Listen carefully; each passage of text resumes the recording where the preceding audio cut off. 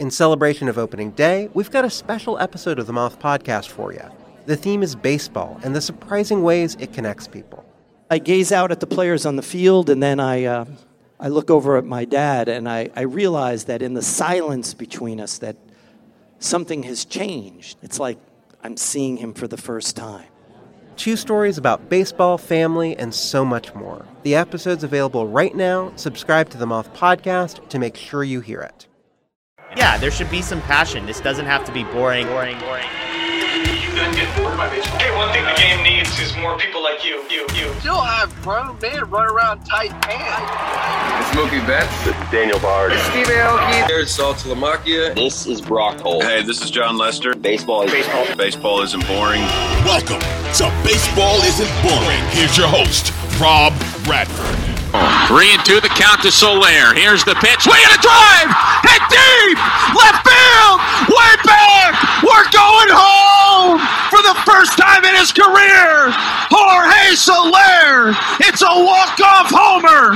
And the Marlins beat the Nationals by a final score of 5-4! And that, my friends, is the home run call of the day. A tradition here at Baseball Isn't Boring. Yes, baseball isn't boring because of calls like that, because of moments like that. Jorge Soler, according to Elias Sports Bureau, which also makes baseball not boring, always, with great facts and figures, it was the first time the Marlins won in walk-off fashion after trailing by 2 or more runs with 2 outs and nobody on in the 9th inning or later. So there you go. History.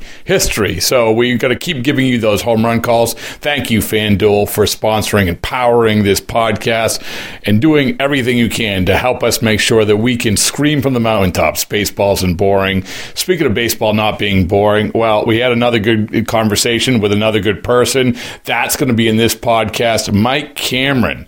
Yeah, Mike Cameron. Such a good guy. 6th in the Rookie of the Year voting back in 1997, in case you forgot how good he was coming up. 3 Gold Gloves, 17 seasons. Get this. 278 home runs, 297 stolen bases. Yes, he could do it all. And, by the way, as his son Daz, who's now in the Orioles system, he was a first-round pick in 2015 and the centerpiece of the Justin Verlander trade in 2017. Well, I talked to Mike Cameron, about the challenges prospects face coming up compared to when he was a prospect and the differences. And I just thought it was a really, really interesting conversation with a really, really interesting guy.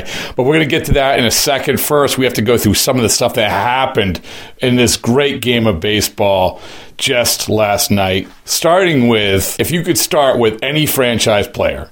That's the question I asked Mike. And I asked some of these other guys, if you could start any player in baseball, one player, start a franchise with any player, who would it be? I keep saying this, and I always say this. Julio Rodriguez. That's my guy. I know he's off to a slow start this year, but that's the guy. And I told Julio today, said, listen, I've been asking this question of all these people.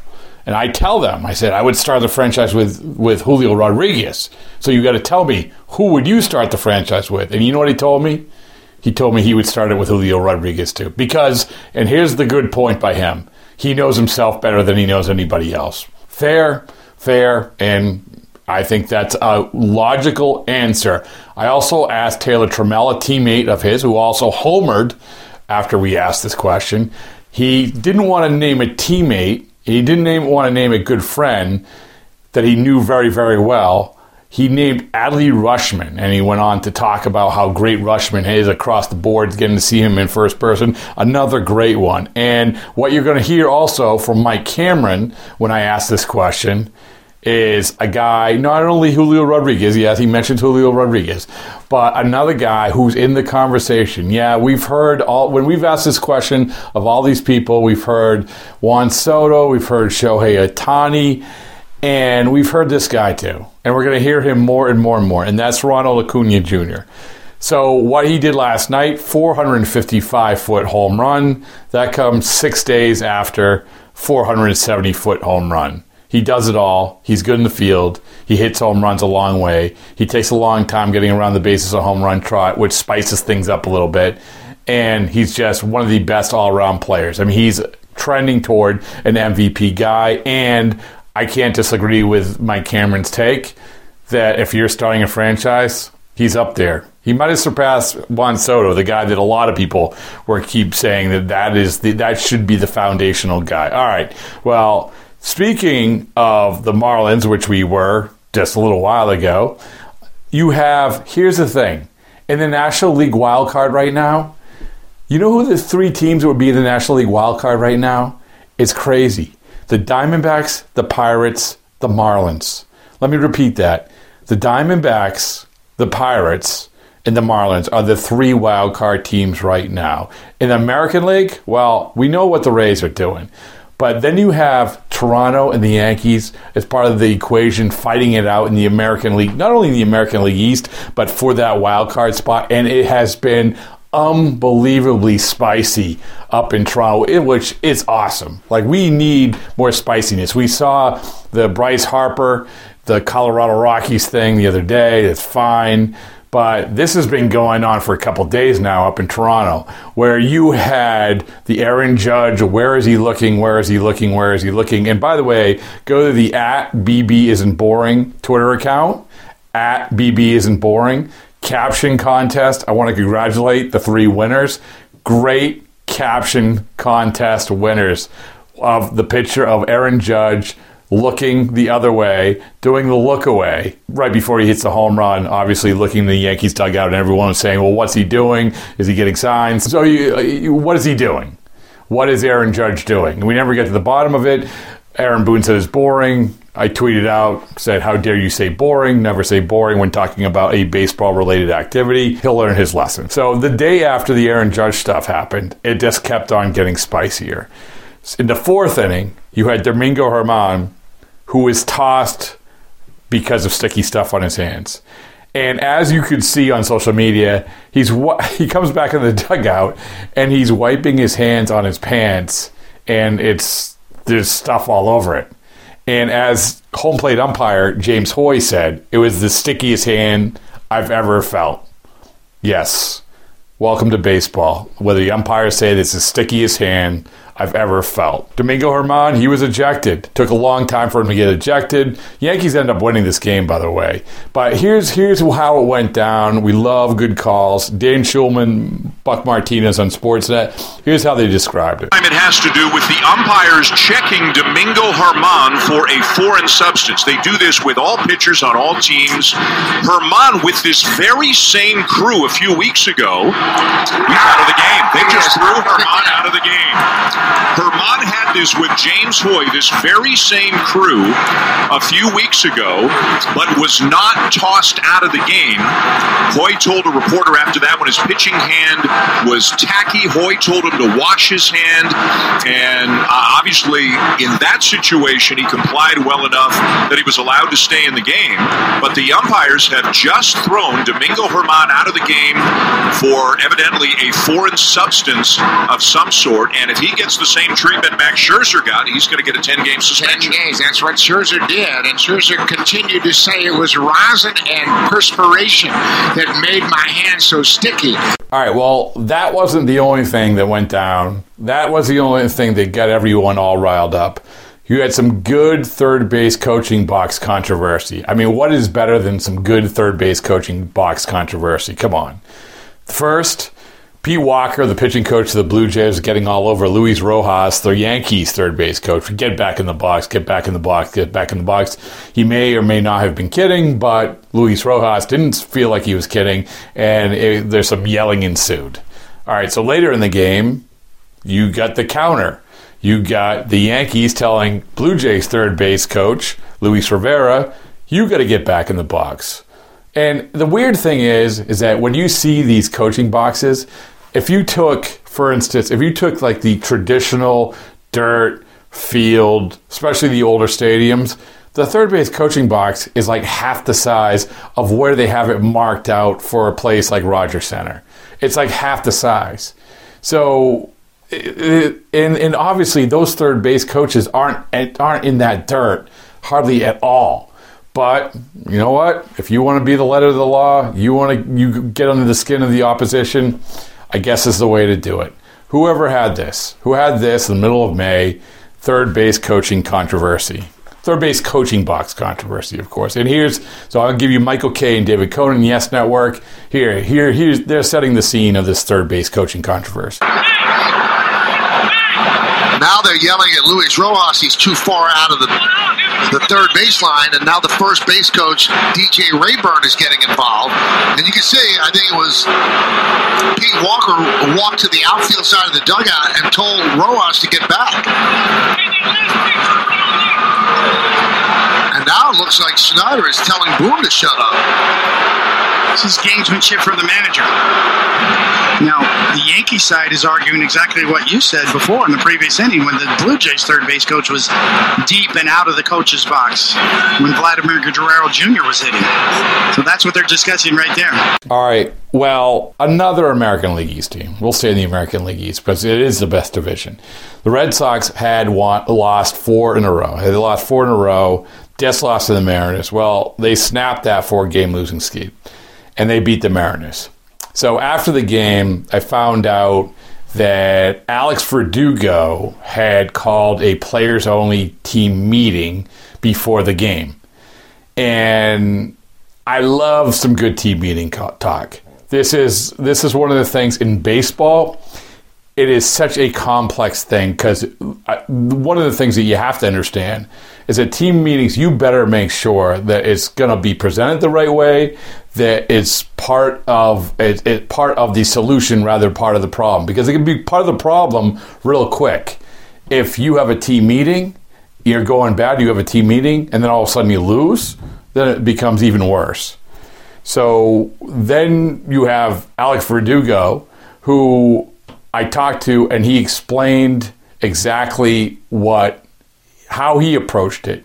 And I thought he was pretty insightful. So I want to play some of Alex Verdugo talking about the team meeting that he called and who participated and how it went down. Because once again, I mean, who doesn't like some good team meeting talk? I don't know if you've ever done anything like that or just felt like that it was time to say, hey guys, let's go, or what it was like. Yeah, I mean, really most of it was just, after the few games that we had, everybody's kind of been seeing it. We all kind of felt it, and we all know, like, we're all very aware of our own actions. And I think just for me, it was, talking to a couple veterans, JT, Sale, and Carita, and just, I wanted to get a little players meeting going on today, and just to have a little conversation with the guys. And it wasn't about anything bad, anything specific. It was just win or lose, boys. Like, let's go out here and let's bring the energy. You know what I mean? Let's not get down. Let's not freaking put the pressure on it. It's like, let's really root for the guys in front of you, behind you, and let's just get on the same page of just playing the ball, man. And the whole year we played, it hasn't been just one guy carrying the team. It's been everybody contributing, everybody firing and helping out. So I think for me, it was the first time that I've ever, called for a players meeting, anything like that. So, obviously pretty nervous at first with it. But I thought the guys really liked it. I thought everything was good. And like I said, it was just some in-house stuff, man. We're with each other a lot. So I feel like we should be able to speak up and talk to each other as a team and just, kind of right the ship a little bit. Was it something you were thinking about? Like you said, you had never done it before. Yeah, I mean, you think about it a little bit, right? But at the same time, like I said, you don't want to like really press too much when you're on like a little bit of a losing thing, because then guys start feeling like oh man, we're stressing, we're really grinding, and it's like it's still very early for us. I just thought that today was just a little reminder, man, just a reminder for all of us, me included. Like we just gotta play the game hard. Bust down the box, kind of force some action, and I think today grounding out to second and then just busting it out, you see a little bobble and I'm safe, and it's like the guys on the dugout are fucking on the front step like fired up, yelling, and and I think that's something that like it sets the tone and it gets everybody else behind me fired up and ready to like want to contribute. So it's just something like that, nothing too crazy, but I think we got a really good group of guys here, from the veterans to the rookies, and I really enjoy this team. So it's just one of those ones where we gotta police ourselves and get out of that get out of that being sensitive about it, man. Like, everybody should be able to have a voice on this team, and if you see something, notice anything, like, don't be afraid to say it, and let's talk about it, and let's get this thing going. And like you said, it's one thing to do it and then to actually act on it, like to set the tone like you did, to bust it down the line. I mean, there wasn't a better way to do it, like, on the field than what you did. I mean, honestly. Yeah, it worked out right for that first at bat. Yeah.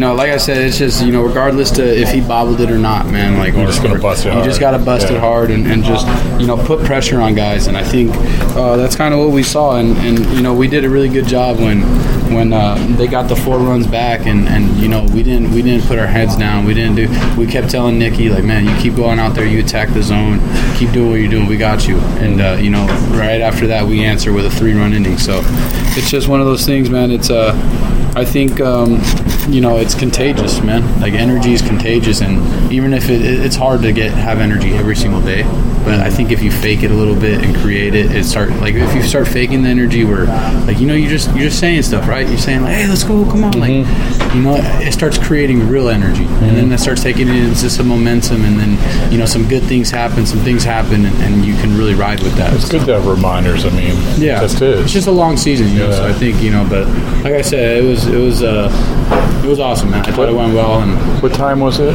About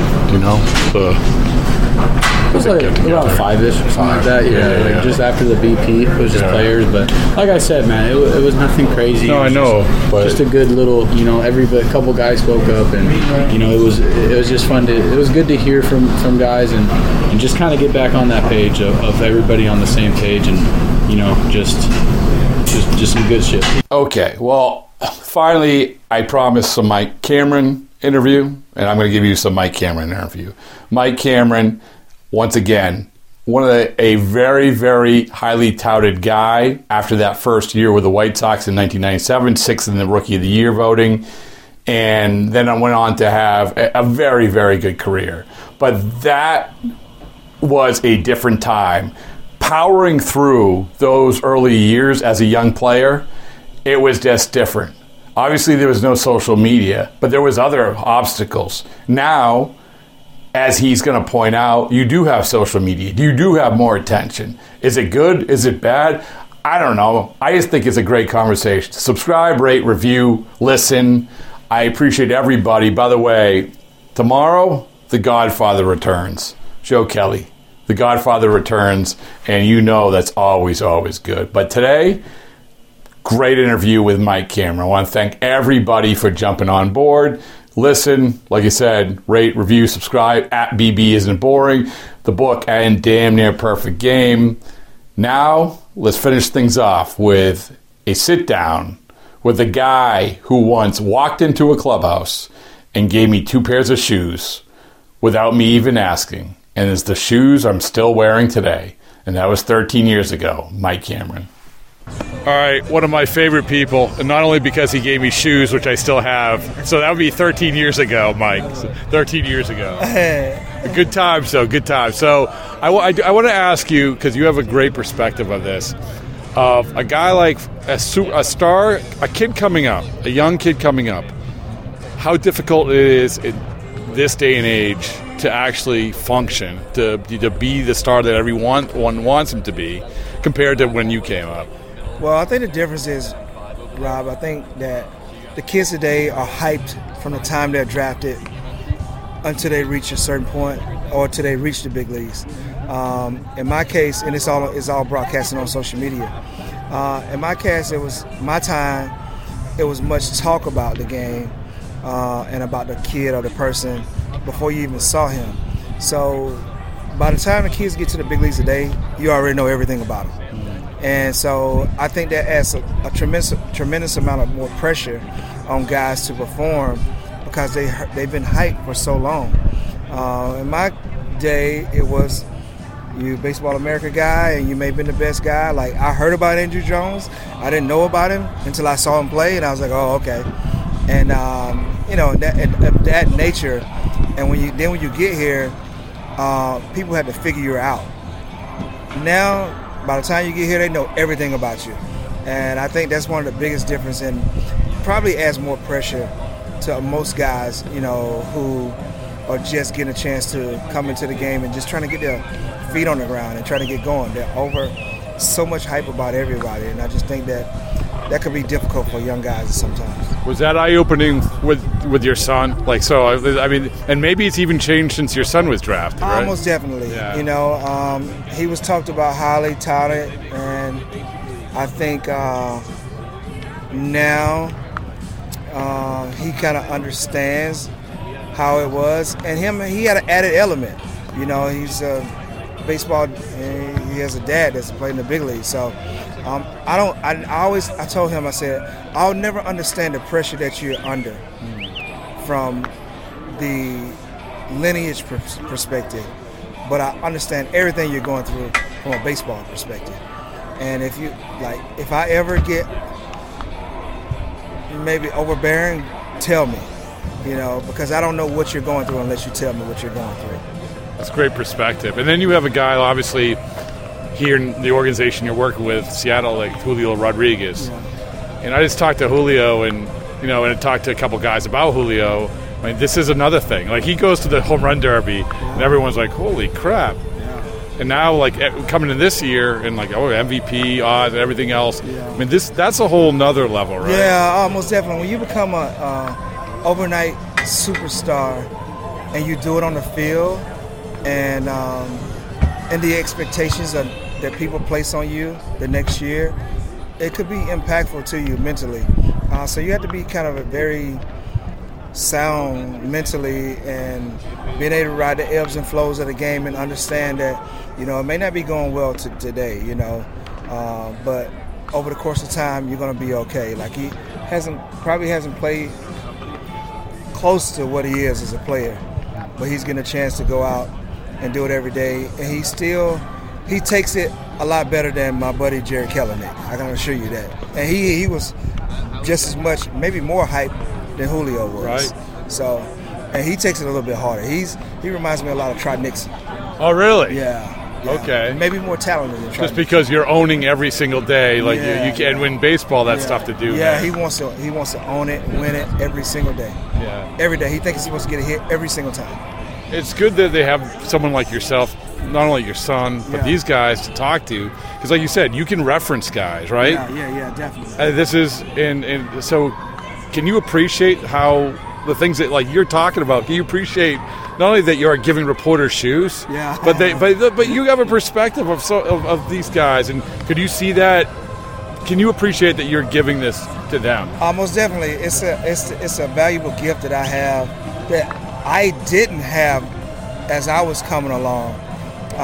You know, even in my little world, you know, I was highly touted.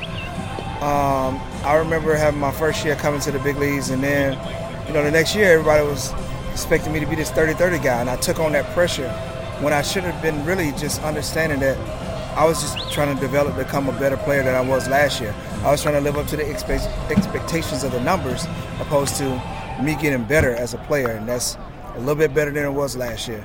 And I could have been very easy, and I ended up having a crazy sophomore slump. You know, I was in the race in the Rookie of the Year thing with, like, Nomar, when he hit, like, 330 that year. And I think I finished, like, fourth behind Jose Cruz Jr. and him and all those guys. So they hit the most home runs. I stole the most bags. So, and Nomar was on a very good team. I wasn't on a very good. I was on a white flag team, but you know, it was just kind of like just understanding those moments and how to go about navigating the next season, and just understanding that you don't have to be great. You just have to be consistent and really good if you possibly can. Do you think if you came up now, and I've had this conversation with a lot of guys about how clubhouses are different. It's not like go sit in the corner, rookie, right? So if you came up now, do you think it would have been even better because you could, you know, you have a good personality, you could just be yourself. It's just change, right? That is so true. Yeah. I think today the game is so much different in a sense that guys feel comfortable, and most of the guys are fairly young. They're probably in the same age group when they come up. Now, you may have a few guys that have some veteran-laced teams, but most of these guys now, when they come up, they get a chance to actually just kind of like let their hair down and kind of fit in. Yeah, it's not. Don't sit in the corner. Yeah, like it was for me. It was like that. It was like sit in the front of the bus, the front of the plane, last one to get on the plane, last one to get off the bus, all of those different things. And like people said, like, how is that like good to try to get the most? When someone gets called up, like you need them to be good. Yeah. And how is that making them any good? Yeah, it does. And like we really think about it, it does impact the guys mentally, physically. Like you start to add more pressure on yourself. And when you're a young player, you always want to try to be a part of the team as much as you possibly can. But I had to do it on the field before I got any notoriety as a person, per se. But, that was my time, and that's when it was. But I vowed to never, ever do that to anyone as long as when I was coming along to be able to play, in the league and everything. That's why you're a good man. But I want two more things real quick. Is that I asked Julio this, and I asked Taylor this, and I have asked a bunch of people this, and I think it's a fun question. You start a franchise right now, okay? And you have one guy. This is you're starting the franchise with. So I told Julio this, is that I said I picked him, and Taylor had picked Adley Rutschman. A lot of people have picked Shohei, and I said, well, like for instance, Buster Olney said, I'll take Shohei. I said, well, he's older. He might break down. He's like, well, if he breaks down as a hitter, he's going to be able to pitch. He's going to. No wrong answers. You got one? I got 1A and 1B. Oh, nice. Even better. I would take Julio, or I would take Acuna. That's pretty good. That's pretty good. And you know how this started was Theo Epstein at a function in 2005 was asked this question. You know who he picked? Felix Hernandez. Are you serious? And that was a young Felix Hernandez. That was a good pick. Yeah. I guess I'm looking at it from an offensive perspective. I know, but if you get a number one, you can build off of that. But I like offense. I like the electricity these guys bring. And I think that the one thing I know is that the players hold their value longer than pitchers do.